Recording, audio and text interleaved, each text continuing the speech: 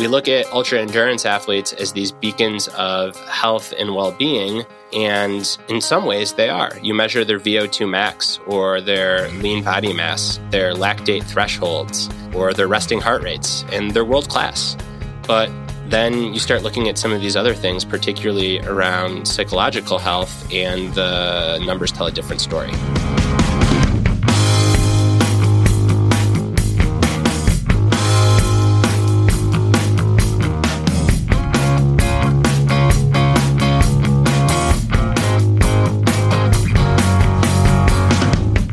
Welcome to the Growth Equation Podcast. I'm Steve Magnus, joined as always by my good friend, Brad Stulberg. Brad, how are you doing this lovely morning? I'm doing well, Steve. How are you doing this morning? You know, I'm doing all right. We're just trying to get through the day and survive the lack of sleep and, keep on functioning. So you still got Hazley Grace is still struggling to sleep, huh? Well, it's a hit or miss. The other day she set a PR. She made it to 4 a.m. on one. Wow. From one stretch, 10:30 to 4 a.m. It was a great stretch, but like most of us, when we PR, we kind of regress the next day. So the next day she only made it to 10:30 to midnight on her first stretch. But at least we know now she's capable of it. So I'm gonna push her to keep PRing. Are y'all doing the divide and conquer approach, or are you still doing the moral support approach? Well, we didn't do the divide and conquer when she made it to 4:30, but now that she's back to not PRing, we're dividing. It's the only way to do it. Got to do the divide and conquer. Divide and conquer. One day we should just have a parental poll. I'm surprised there hasn't been research on this. Maybe this is, but the best way to handle sleep deprivation. Well, I think that what happens is, and why I'm trying to help you out here from my my sample size that's probably now like up to 20. So, underpowered on the scheme of all parents across time. But it seems that for first children, the moral support is a real thing, and both parents are just waking up. And then for the second child, the parents decide, well, this is dumb. We need to divide and conquer as best as possible, and then get into a routine pretty swiftly. Maybe right out of the hospital, where you got one parent doing the first stretch and then the other doing the second stretch. Certainly, once a baby starts using a bottle, that makes sense. Yeah, it's the bottle that is probably the key there. But I hear you. Maybe we'll do an informal study. Listeners, send us your parenting sleep strategy. Did you divide and conquer? Did you say, hey, we're in it together? Maybe your environment didn't allow you to divide and conquer. Maybe you have a ton of kids and you're like, divide and conquer? What are you talking about? We divide and conquer everything because we have 5 kids running around. Send us your strategies because, Brad and I don't have all the answers on this. No, but speaking of a lot of kids, I do have one strategy, which is our almost 6-year-old now, all the bedrooms are upstairs. So he's a wonderful pawn in the sleep game because he and I can be in cahoots, and it can be, Caitlin, like it's not really fair to Theo that he's not sleeping, but he doesn't want to sleep in the basement alone. So maybe Theo and I should go sleep in the basement so he's well rested for school. So that's, I hope Caitlin's not listening. Oh. And I'm sure her phone will blow up with texts from people who are, but we're not actually in cahoots. I have not told Theo to purposefully stay awake so that we can go into the basement. He's just genuinely awake because Lila's ragers are just getting louder and louder as she gets older and older. I think there's some interesting parenting going on. Brad's in cahoots with his 6-year-old, so. I don't know what that says about you, Brad, but we'll see, I guess.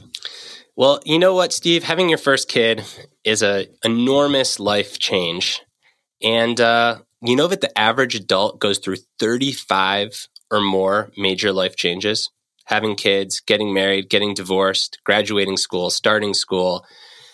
getting a new job, leaving a job, getting promoted, winning a medal, losing, having surgery, meeting a new best friend, distancing from a friend. The list goes on and on and on.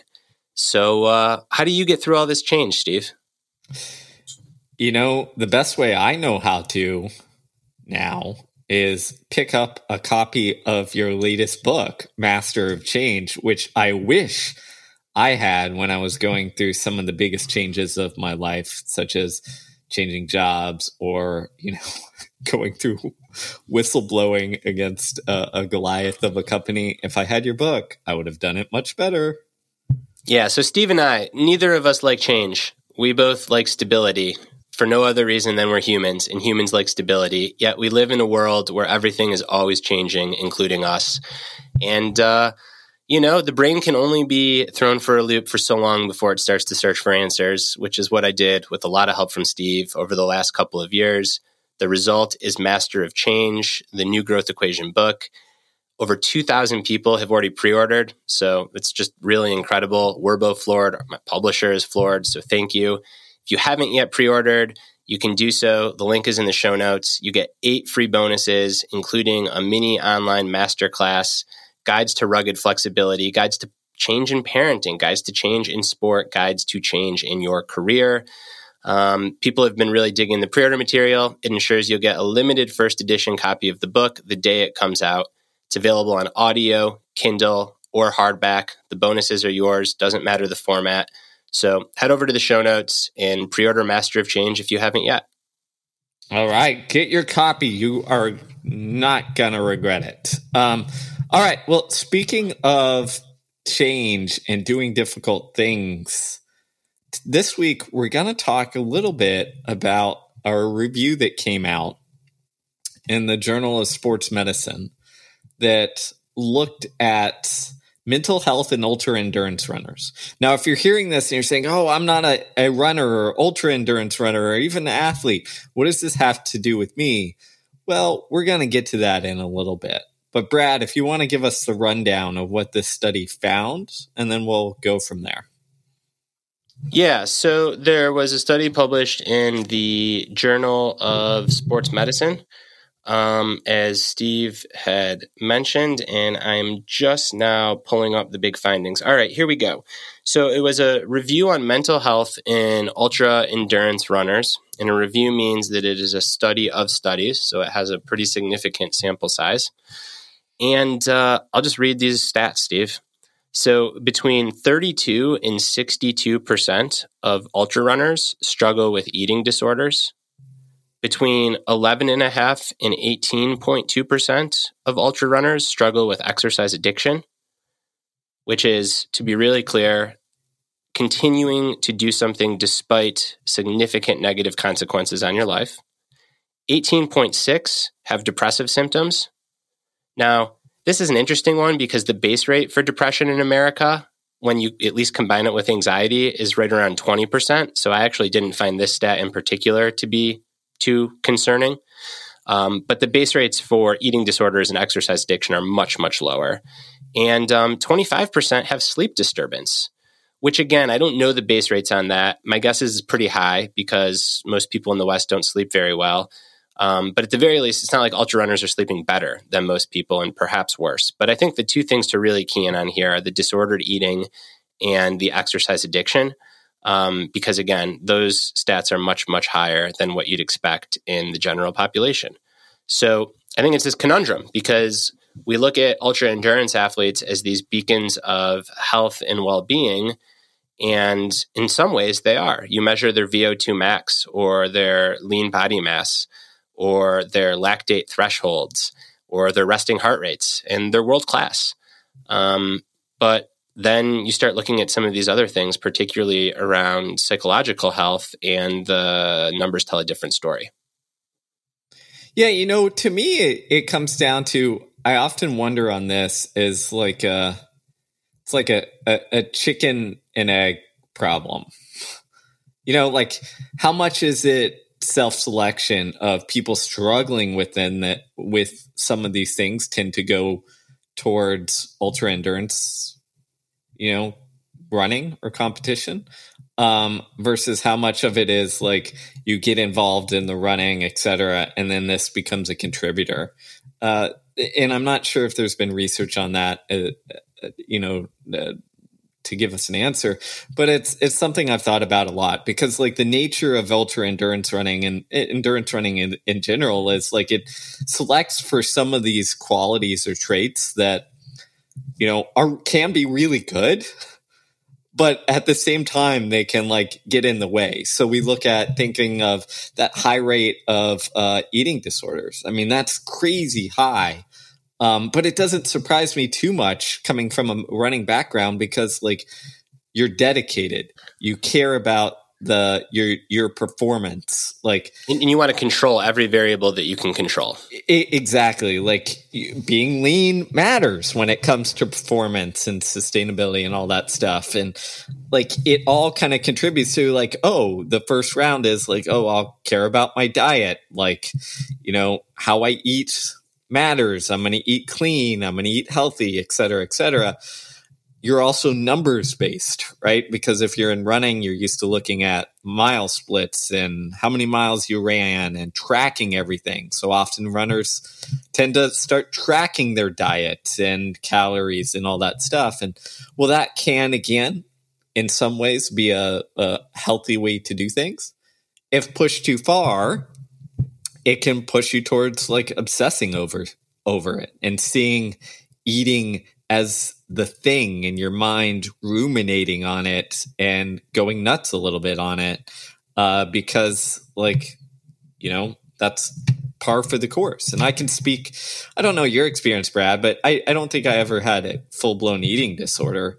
But there are moments in my life where I can definitely think like, oh, like I was definitely headed towards an unhealthy like view of food based on my desire to be really good. And, that also came in with like, weighing yourself, and you could feel the anxiety if your weight went up a couple pounds, even though it didn't really matter.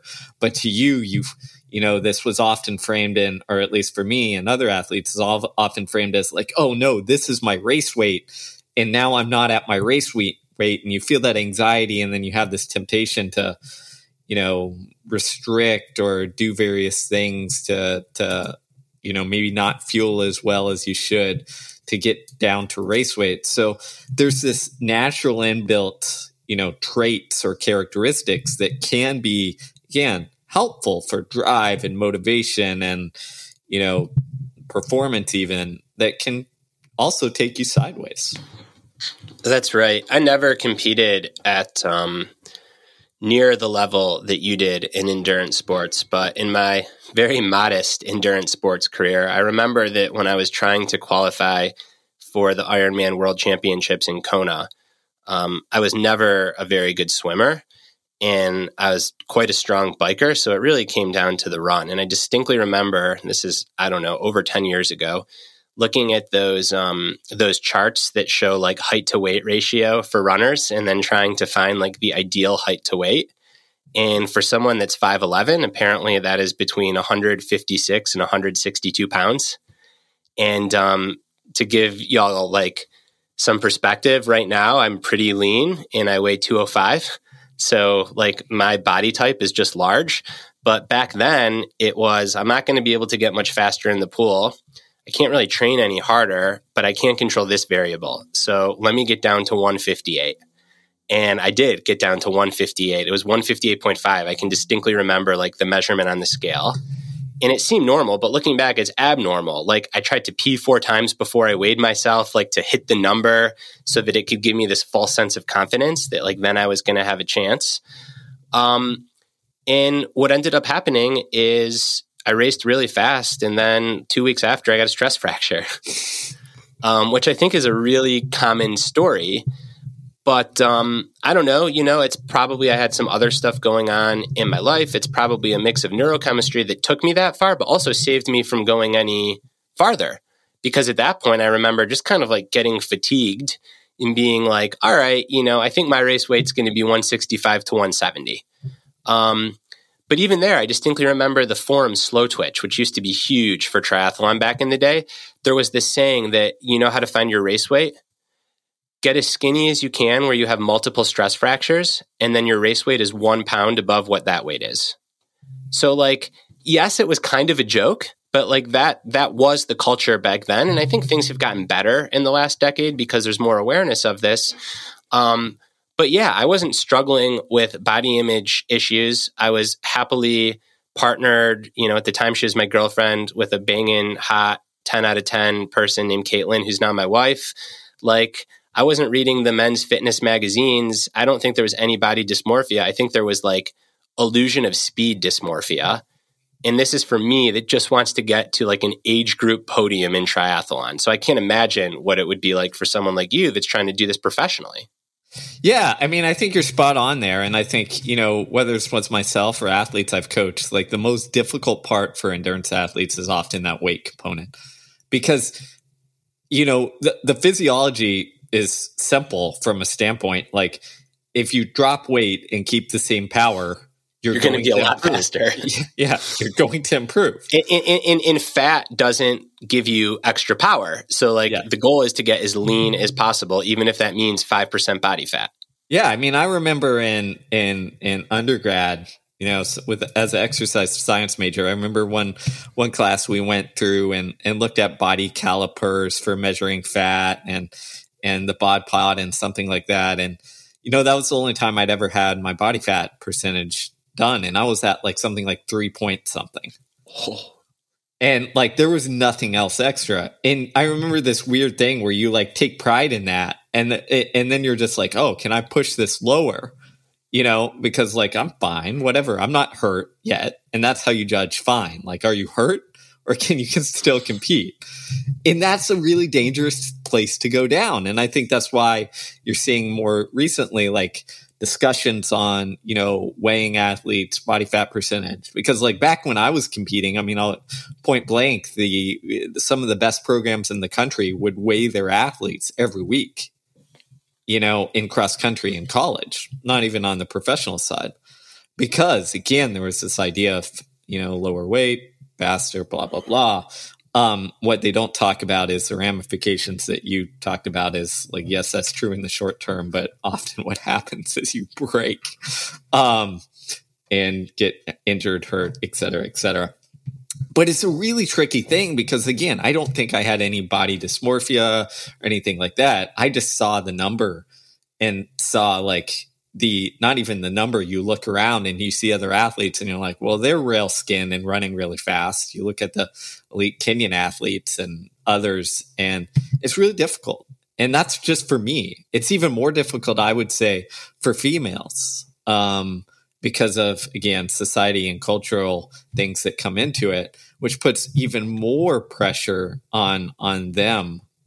Which is unimaginable. So the point is, I'm not surprised by this number because like it's kind of built into the psychology of some of the things that make athletes, drawn to endurance sport and good at them.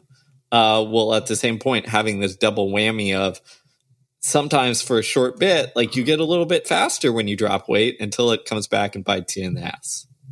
Yeah. And then this leads to another question, which is it possible to be a great endurance athlete without having some sort of psychological baggage that comes with it? Because I'm thinking like, if you really want to be at the top of the top and you don't really care about sustainability, but you want to be great for a period of time, and yeah, you do get down to 4% or 5% body fat for a man, or maybe 8% to 9% for a woman, outside of maybe a few, and I'm talking like a few in an entire country, people whose genetics just let them sit there, being that lean is not physically healthy. It's not psychologically healthy. Yet, like being that lean, if you can do it for a long enough period of time without getting hurt, you are faster. So like maybe the answer is what, nutritionist Trent Stellingworth would talk about, like periodizing your nutrition and like being okay going there for a short period of time with the help of professionals, but then being okay immediately putting on additional weight and not kind of sitting there for a long period of time. But even doing that, I feel like you're on, you're walking on eggshells. Yeah, it's tough. I really respect Trent's work on that, and I think that works for certain people. But it's tough because, then again, you're putting that obsession on weight. The best thing I ever did as an athlete, and this wasn't until partway through my college career, is just stop weighing myself whatsoever. And just thinking it will take care of itself, because often it does. Because what happens, you lean out a little bit once you start your quote unquote speed work, because you're doing a lot of intensity, right? Which adds to things, and you get down to quote unquote race weight without even thinking about it. That's why as a coach, as a college coach and even professionally, I don't think there was ever a single time that I weighed somebody ever or asked about their weight, because I think whether they were a couple pounds or whatever over quote unquote race weight they were going to run fastest, it didn't matter it wasn't worth the risk from a psychological standpoint. So you'd rather have people have a healthy relationship with food in their body and themselves, and let the training take care of itself, Yeah, I think that's a really good approach. I mean, that certainly is my approach now. I haven't weighed myself in ages. And also we know that let me step back, because it's easy for me to say I'm someone that doesn't struggle with body fatness. So I think that if you have a high proportion of body fatness and you're worried about your health, then a scale can be a really important tool, with the help of professionals around you, to make sure that you don't go from one extreme to another, which is, trying to healthfully lose weight to disordered eating. But assuming that you are someone that has a fairly healthy, lean body mass, or the inverse of that, body fatness, then a scale is not really even useful. We know that it's far more important to think about waist to height ratio or your blood pressure, for example, in terms of overall health span. But that is something that I'll still pay attention to, which is waist to height. Now, it's very different, right? I'm training to get as strong as possible. So if anything, I'm on the side of now getting big, and I'm worried about not being able to eventually come back down to a healthier weight when I know I won't be able to sustain this level of muscle. So, me at 5'11", 205 right now is fine because I can train real hard. But I don't think at age 65 being 205 is going to be the same body composition. So I just try to keep an eye on how my pants fit, to be honest. And as long as that waist to height ratio is less than 50%, then I'm fine. Even though I'm putting on a fair amount of weight. I know this because man, you'd be so proud of me. I had to cut my shorts with a scissor a little bit at the very bottom the other day because my quads were just too big. It was a peak moment for me, man. There we go. I really think what it gets at is, some of the same things we talked about outside of exercise is what's the point? What's the goal? And don't let the numbers drive the thing, right? The numbers are feedback. And if that feedback is no longer being useful, then why are you tracking it? And that's how it was for me with weight. Is it useful in any way? Nope. Not at all. It doesn't tell me anything. It just drives me nuts. So I'm not going to track it. The same could be said for sleep trackers. Is it helpful in helping you get more sleep? Great. Use it. But often at some point, then it becomes negative because it's telling you, it's giving you anxiety because you're worried about getting that 100% sleep score or whatever mumbo jumbo it is. So stop tracking it. Right. And I think there's a nice little balance between that. The same with how many miles per week do you run? For a while, that was helpful for me. Right now, I couldn't tell you whatsoever because it's it doesn't matter to me. It's not helpful. Yeah. This is a topic that I take on in Master of Change, the upcoming book. And not just for tools, but even more broadly for obsession around pursuits themselves. So ultra running is an example. And the way that I analyzed the research on this and then did some reporting, the conclusion that I came to is basically you have to ask, is this a net positive on my life right now? and be willing for that answer to change over time. So the extreme example that I use in the book, because I think extremes just like really help paint these concepts, is if you are someone that just suffered a tragic loss in your life.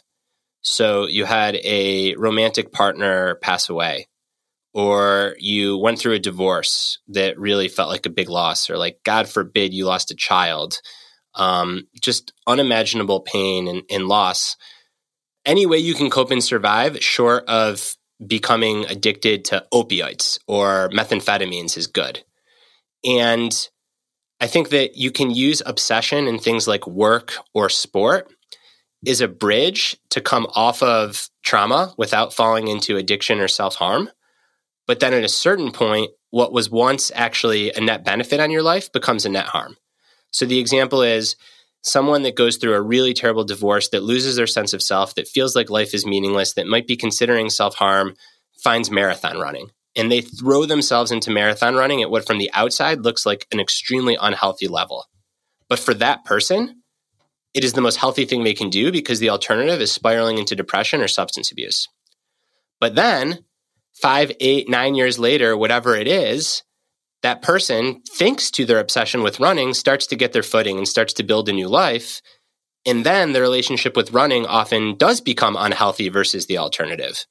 So the ultimate tool, I think, here is psychological flexibility, which at its simplest just says, like, is this helpful right now? And for some people at some junctures of their life, becoming obsessed with endurance sports or with work or with art, you name it, is helpful. And it might be helpful forever, but then later on, it's not. And this is why I'm so remiss to judge anyone that's obsessed with ultra endurance sports, because later you find out that they're in recovery for opioids. And it's like, yeah, your lifestyle is really different than mine, but, you know, running hundreds of miles in a community and not seeking and using illicit drugs, that's a trade-off that is a good one, I think.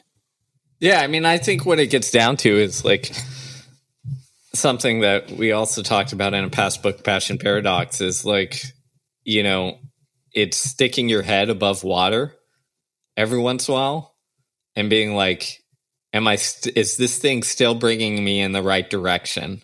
Or am I drifting, you know, far off course of what I thought this was going to do? So in the case of the running example, is like, is this filling that void or gap that is healthy for me? Is this a healthy way to fill that void or gap instead of, you know, being addicted to opioids or whatever it is, you know? And having that self-awareness to check in every once in a while and ask that question, like you said, is enormous. Because often what I said, again, to bring this around, this isn't just running. It could be anything. It could be you're an entrepreneur and you're like, you know, obsessed and you move fast and break things until that gets in the way and you break everything, including your marriage or kids or life or what have you, because like you aren't able to step back and be like, oh, like it's not just about making my dollars or selling this company or what have you. That single-minded focus gets in the way. And I've seen this with myself. Like I think growing up, I had a very good ability that allowed me to achieve at a high level to like just be single-mindedly focused on something, which is great. But it also can kind of get in the way and had gotten in the way of like, well, you start neglecting other things in your life. So you have to essentially have that psychological flexibility to understand, like, am I going in a positive direction that I'm okay with, or am I not? And if I'm not, do I have the ability to kind of flip that switch and turn this thing off? I mean, the other example I like to give to kind of get this idea is the idea of competitiveness. Generally, we think of competitiveness as like a good trait. But if you can't flip that switch off, and you're competing with your, you know, 8-year-old son in I don't know, checkers to the same degree that you did on the football field or in the race, like that can be a problem, right? And the best athletes generally, you know, can flip it off. I was watching the show Quarterbacks, which follows some NFL quarterbacks during it, and there was this wonderful scene with Patrick Mahomes, where he essentially says, and I'm paraphrasing, he's like, after the game, as soon as I see my family, I've got to flip that switch and be family first, no matter if I won or lost that game. Like, got to be there with my children and wife, and not be like ruminating on the loss or celebrating the win. And I think that's such a refreshing look at having that psychological flexibility and training it, instead of letting the thing that makes Mahomes great, competing, seep into I'm always competing, and therefore I'm gonna kind of be miserable because I can't flip that switch off. Yeah, it is flexibility to a T. The ability to ask those questions, like, is this working? Is this not? When is this working? When is this not? Steve, what would it take for you to flip the switch back on? So maybe when HGM starts sleeping a little bit better, maybe you and Hillary come out to Asheville. You love it. You say, imagine the growth equation, co-located operation. It's temperate here. You don't have to deal with the heat. You don't have to deal with whatever your governor's name is. And y'all come down to Asheville. And now suddenly you've got great trails. You've got great temperatures. You've got a great support staff in me and Caitlin. What would it take for you to want to train hard again? Like, can we see Steve the Masters athlete? Let's be real. More than half of the Growth Equation's global audience would care more about this than anything we do. Like, is Steve going to make a comeback? It's just not meaningful for me. I think that's the problem. Like, the meaning of running has changed for me. It's no longer about competing. And I think that's for twofold.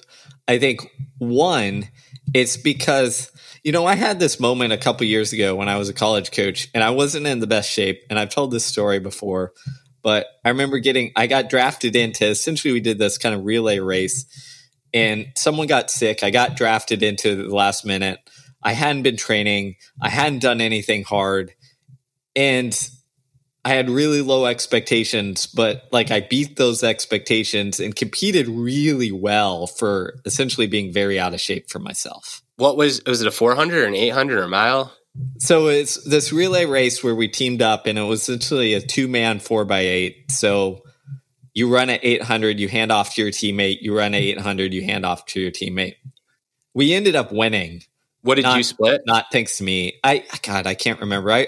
My first one, I was conservative. I split like 211-ish. And then my second one, I split like 207-ish. Okay. And again, this is on no training? This is on no training. Like the day before, I did 1,462 and said, okay, I can do this. But the reason I was, again, for me, that isn't fast, but I wasn't in shape. I hadn't done any training, but what it came to me and the lesson I tried to pass on to the athletes is, man, I got everything out of myself that day. Like there wasn't an ounce left. And there were pictures, like I'm lying on the ground because like I was literally dead. And I went home. I didn't work the rest of the day. I was dead. But I had this moment where I'm like, I had this realization where I'm like, you know what? I'm really freaking good at getting everything out of myself. And that's all I cared about. Like I figured out how to do that. And because of that, like as a master's athlete running X time or X this, does that matter? Yeah. It doesn't have any meaning to me. Now, maybe when I turn 40 and someone holds a shiny object and says, "Hey, come win this meaningless Masters championship." But that's what I mean. And I don't necessarily think the meaning is in the Masters trophy or even the 38-year-old trophy. But like, you don't have any inclination just to go through and I would never counsel you to do it at the mile. I think there's just too much trauma in your past there. But like, and I want to be careful. I say that somewhat sarcastically. I know that there actually is probably a lot of like shit associated with the mile, but it's not real trauma. But like, throwing yourself into the process of trying to run a real fast half marathon or marathon and going through the training and like taking the tools that you've learned that you didn't have when you were young and trying to run a fast distance race just doesn't appeal to you, huh? No. You're nodding your head like, no. Yeah. Yeah. I mean, I think this sounds really weird And I've gotten this question more than anything because I've never run a marathon myself. And everyone's like, well, you got to do it. You got to check that box. You got to do this. And, to me, I'm like, it's not a challenge. But we can make it a challenge. What if we do this? What if you just run a marathon with no training, like as an exhibition? I mean, that would even be more fun for me. I mean, that would be the challenge, is run a marathon off no training and see what you can do. I'd probably be broken afterwards. So that might be the downside. But what I mean by no challenge is it just doesn't interest me. And I think for most of my life, because like, it just, I don't know. It's something like, if I wanted to run a fast marathon, I could have done it and rolled over and done it, waking up any day of the week and run decently fast. And I just don't have any desire or goal to like maximize or hit a PR or like run something fast, because like it doesn't matter anymore. And I'm not saying, for some, I totally get it. Like at one point in my life, it mattered a whole heck of a lot, and I understand it. And if you're a 40-year-old master saying like, I want a PR, more power to you, man. Like, I think that's great. It can be extremely healthy because it gives you some goals and something to latch onto. But I'm reminded of something that our friend who was on the podcast, who said this, Ryan Holiday, said essentially like, I'm paraphrasing again. You can go back and listen to his podcast interview, probably a year ago. But he said, I don't compete at my hobbies. Yeah, I'm not trying to win at my hobby. Yeah, was the exact quote. Good on you, Brad. Better memory than you. That's why you're than me. That's why you're the younger one. But like, I think I think, I see running as more of a hobby now, where I enjoy it, where I get to go out and run in the park. The other day, I ran a couple miles with some high school kids who, were running low 6-minute miles, which most of the time I just go out and trot 7-minute miles. But it was a lot of fun because I'm like, oh, high school kids, let's talk running. I'm an old man with wisdom, maybe. But do they know you? Are you legendary in the suburbs of Houston? Are they like, there's Magnus? Yeah, I mean, they knew me. Yeah, they were like, they're like, we've heard so many stories. And I'm like, okay. So it's always weird, but it reminds me. You're old. Yeah, no. When the high schoolers are like, there's Magnus. And I got to be careful because I'm like, it's easy to fall into old man mode where you're like, yeah, back in the day when I ran in this park, like, it wasn't paved and there were blah, blah, blah. And it's like, okay, chill out, old man. But it just reminds, but I love doing that, and it kind of cements. I'm like, these guys are in it for competing, and more power to them. I think that's great. But like, when I train with them, it's not, or I run a couple miles with them, it's not like, oh, like maybe I should run with these high school kids all summer and get in shape, which I could, but it just doesn't appeal to me. Yeah, there you have it. So it's a firm no. I'm sorry, everybody. We're not going to be able to get Steve on the competitive training bandwagon. Maybe you do it in strength sports. I just don't. Yeah, maybe. I just don't have the interest. Like, I think part of it too is like the amount of time it would take to do it. Yeah, that's why strength sports are a little bit easier, is because like you can't train as much. Yeah, that's true. Like if you have decent, I mean, you can more is more. But like, if the 95-5 rule in running takes you to like, including cross training and whatnot, takes you to like 14 hours a week, plus you need massage, then in strength training, like 5 by 1 hour a week solid. And anything after that at our age, if you're training hard, you're like tinkering with injury. Now you can go into the gym and train for 3 hours because you're talking the whole time.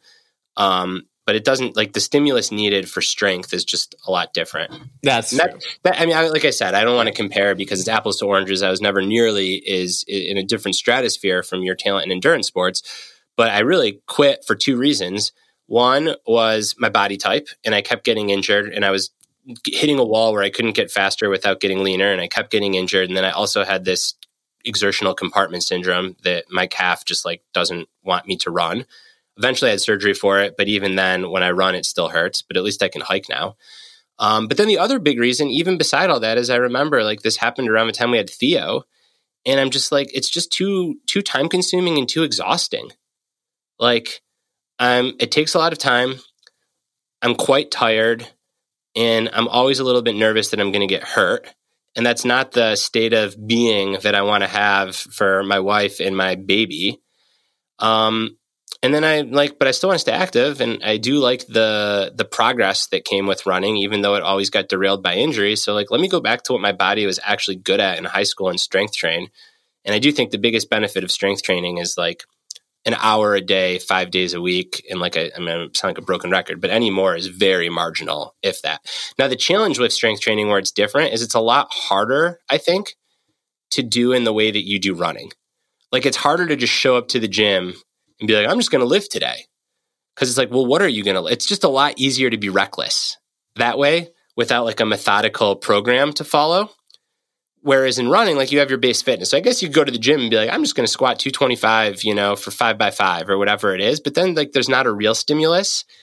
But whereas in running, you can kind of like ratchet it up and feel fine. In strength training, I feel like you ratchet it up, and the precipice before like injury and not is just, we've talked about this. It's more like sprinting. Yeah. Like, feeling really smooth to going hard. It's like a very, like, you cross over that line fast. You can't let it come to you like you can in an endurance sport. Exactly. So maybe that's part of it. Maybe endurance sports are just like easier to have a relationship with, where like you can kind of self-regulate for a very long time. Whereas in strength training, you're kind of either like running 9-minute pace or you're going pretty hard. There's just fewer in-between zones, at least that I've found. I'm sure more talented athletes probably have those zones. I don't. Yeah, there's more nuance the better you get on most of this stuff. But I think that's a good point. And if I look at my current running relationship, I mean, essentially it's jog a mile to the park. And if I feel like crap, I just keep jogging till I get to like 40, 45 minutes and I'm done. But if I feel good after that mile, I'm like, you know what? I'm going to do something hard. Like, let's do a fartlek in the park, or like a short tempo run, or every once in a while, to kind of see how I'm at. I'll go run a mile in 5 minutes or a little bit under, and judge how difficult it is, and be like, okay, I'm in a good spot or not. And I think that flexibility to not have that today I need to do X workout and lift this much is a good spot. Love it. All right. Well, last thing before we wrap up today, because we meandered a little bit, but hot take. So on the internet, this cat named Brady Homer, who's a young up-and-comer, I believe he's a PhD in like metabolic science. I think he's a really thoughtful dude. He tweeted a picture of Lance Armstrong just looking absolutely jacked, rucking, which is carrying a heavy backpack in hot weather with Peter Attia, and basically said like, Lance is probably, I don't want to misquote, but speculated that Lance is probably on TRT, testosterone replacement therapy, but then went on to say that perhaps most 50 to 60-year-old guys should be on TRT. And of course, this lit up the internet because, one, it's Lance Armstrong and performance-enhancing drugs. And then two, it's a pretty strong normative statement for someone that's really thoughtful to make. And Brady said as much in subsequent tweets. But Steve and I, we looked into the research on this, and it's a pretty nuanced topic when you think about it. So a couple of things. Number one, cheating in sport is unacceptable. If you compete in a sport that bans supplemental testosterone and you take supplemental testosterone, you are unethical, you are cheating. And if you deny it and ruin people's lives in its wake, then you are a narcissistic sociopath. So let's get that out of the way. Thing number two, if you are not competing in sanctioned sports, ought you be taking TRT? And here, I think it's a little bit more complex. Ultimately, I think the answer is still no, because it's like if you're not, it's more logical to take it if you are competing and cheating and at least trying to earn a paycheck. But if you're not, it's like, what's the point? Because then you start taking it and you're still not as good as you want to be. So then you go to the next drug. I think the real interesting argument, and we looked into the evidence a little bit, and there's just not much out there, would be, does it make sense to supplement with testosterone or HGH for 80-year-old men? So not for 55-year-old dudes that want to feel 40, but for, and perhaps women, I don't know the hormone profile of women as well, but is a way to reduce frailty and falls, which falls in particular, which is tied at the hip, no pun intended, with frailty, tend to be one of the biggest causes of decline and eventual death in older people. And I think that is an interesting conversation to have. My gestalt is that the answer is no, because geriatric medicine doctors and researchers have probably looked at this. It's like not too novel of idea. And they probably came up with a cost benefit that was not in favor of HGH for older men. But it's interesting, and then I'll shut up. I do think that, like, especially on Twitter, and it probably has to say something about Twitter's demographic, or I guess now X, it's almost become like normalized for 40 to 50-year-old people to talk about like anti-aging therapies and TRT and HGH as if these things didn't have all sorts of side effects, both physiological and psychological and cognitive. Yeah, it's interesting. I think the most interesting thing there to me is the normalization. I think we see testosterone replacement as like, oh, like lots of people do it. All these bros on Twitter do it. Like it's okay. When reality is, and I looked into this a little bit, a couple years ago, the FDA put out a warning saying like, hey, like we don't have good long-term conclusive data. Like we get it. People are using essentially off-label testosterone for older people and aging, but like we need to be more careful with this. And that led people to, there was a 2021 review that essentially looked at the evidence for risk and benefits. And, it's a lot more inconclusive and a lot more unknown than we actually realize. I mean, even the idea you said there, like reduce fall risks. And in that review, they classified reduced bone fracture risk as insufficient data or inconclusive evidence of efficacy right now. So even the thing that we'd probably use it for old people, like the research just isn't there yet. And, it in that reply to that one, I just want to say one more. One of the eminent sports science researchers, Stu Phillips, concluded no really good evidence for improved health in any dimension with longer term HGH or TRT in aging men unless folks are GH deficient or hypogonadal, meaning they have a really low testosterone and need it actually to be supplemented. And I think it's worth pointing that out because it's not like we're looking down on if TRT or whatever works or helps for aging. Great. But the data just isn't there compared to, I think, the excessive use on social media and with tech bros. With the exception of hypogonadism.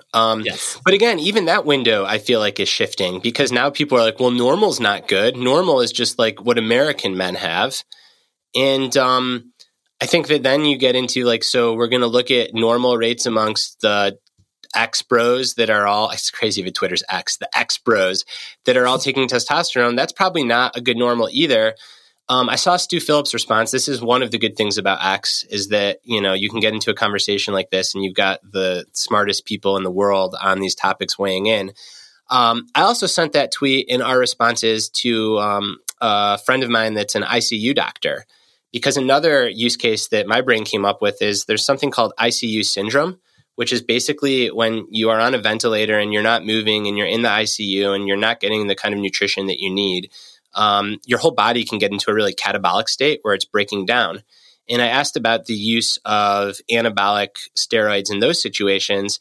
And he said that like there are rare instances when the benefit outweighs the cost, but injecting a potent hormone into someone that's that sick tends to trigger more negative effects than positive.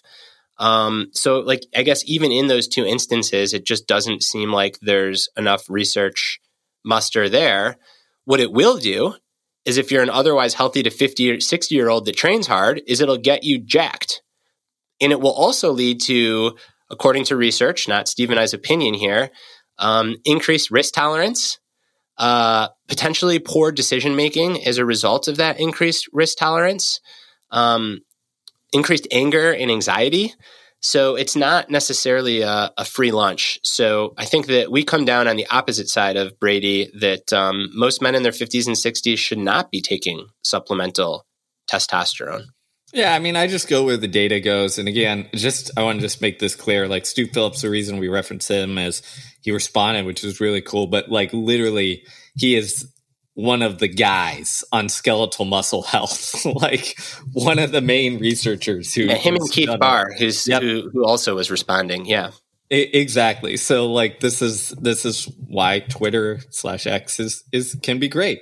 And you know, I think I think often what happens is these things get hyped without understanding the kind of nuance or repercussions or what have you. And I think, you know, a lot of it, if we were to really look on it, is probably like also kind of vanity and insecurity of like having to go through the aging process and not dealing with it. I mean, I don't know Lance Armstrong well. I know him well enough and interacting with him, you know, several times a decade ago.